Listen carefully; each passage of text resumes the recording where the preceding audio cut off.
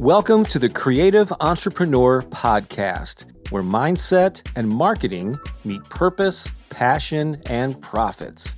I'm Bob Baker, and if you're a creative entrepreneur or someone who runs a heart-centered business, you're in the right place. To get a free collection of sample chapters from my books and audiobooks, just pay a quick visit to promoteyourcreativity.com.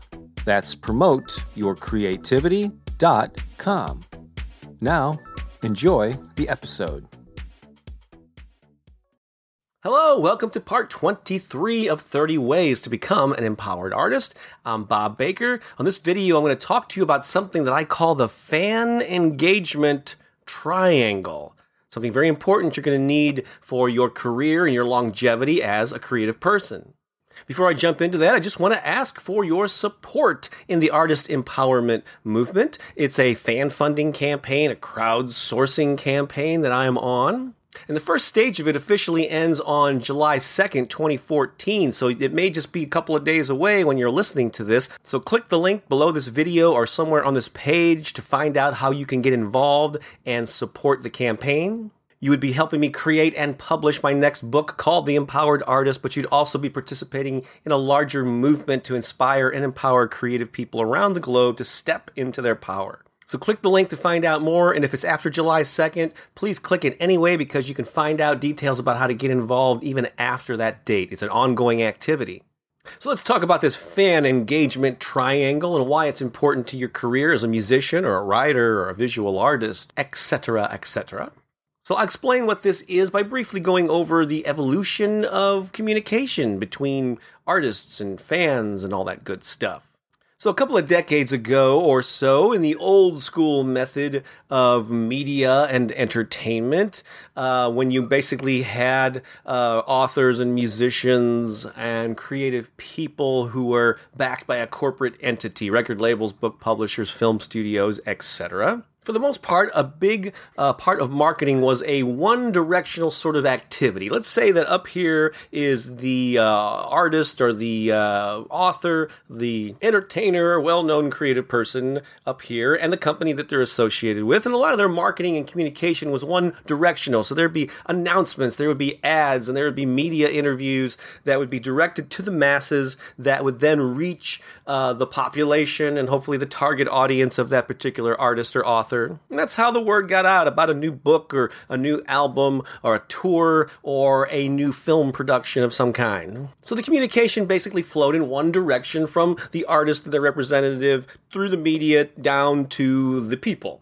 All right, so in this digital era that we live in, especially if you're more of an independent, up-and-coming artist, author, filmmaker, etc., there's a two-way communication stream that can take place. People can reach you because you're more accessible. They can email you, they can post something on your Facebook page, they can tweet at you, and so on. And this is a good thing. You want to communicate and be accessible to your fans while you're at a stage where you can do that. So you are communicating to them through social media and email and live appearances and all this stuff, and they're able to communicate back at you either face-to-face or via email and all those ways that I just mentioned. And it's very important in this equation for you to acknowledge those efforts by them to communicate with you. Respond to your emails, acknowledge and like and comment back when they reach out to you in social media, etc. It's very important that your fans and supporters should feel like, oh, wow, they saw that thing that I posted. They got the message. They even said thank you or responded back. That makes people feel good. And they want to support you even more. But there's one more part of this equation that I think is very, very important to point out. So now you got this two-way. It's from the artist down to the fan of the artist, back and forth, right? But it's also crucial that you realize that your fans can also communicate with each other. And this creates then the fan engagement triangle that I mentioned at the beginning. So you got the artist up here, you got one fan or many fans down here, another fan over here. So not only are you communicating with them, they're communicating back to you, but they're also communicating with each other. And this is vitally important because you're then creating a community of people who are following you. In recent years, people have referred to it as a tribe. You are the leader of this tribe. And you're the reason that this tribe was formed. So they're following you, but they also have a lot of things in common. And so when you give them the opportunity, they will communicate with each other, form a community, and that secures your longevity and your future as an artist. There's so many examples of this over the years, but the classic one that comes to mind is the Grateful Dead. I mean, you're familiar with the term Deadheads, right? These are people that went from city to city and followed the Grateful Dead whenever they toured. And so the hardcore fans of that band not only went because they loved the artists and they loved the music, but they loved the people that they got to hang out with at their live performances. Same could be said for Jimmy Buffett and the Parrot Heads. I even remember on a local level decades ago when I used to go out and be more active going out and seeing bands in the local clubs here in St. Louis. There were a couple of bands in particular where sometimes I would go with friends, but sometimes I would just go down and see them myself because I knew when I walked into the room, there'd be a whole group of people there that I already knew, that I already had relationships with. Their following became a community of people who all knew and sort of appreciated each other. It's kind of like the old sitcom Cheers, where everybody knows your name.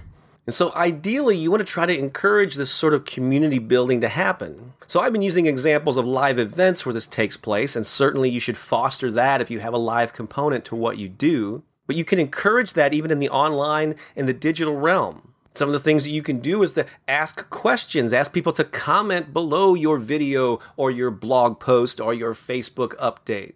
On Twitter and many other social sites these days, you can ask people to use hashtags so they can follow the same conversation. And encourage people to not only communicate with you, but with each other. And at your live and virtual events, create situations where you kind of force them maybe to communicate with each other. Have them break up into groups or pairs or whatever, or have some kind of a fun game where they have to meet someone that they didn't know before they arrived that night. You could possibly create a forum or something on your website where people can congregate. A lot of artists these days are encouraging their fans to co-create and co-promote with them. They're asking people to create artwork for t-shirts, asking them to vote on designs for the new album or the new book.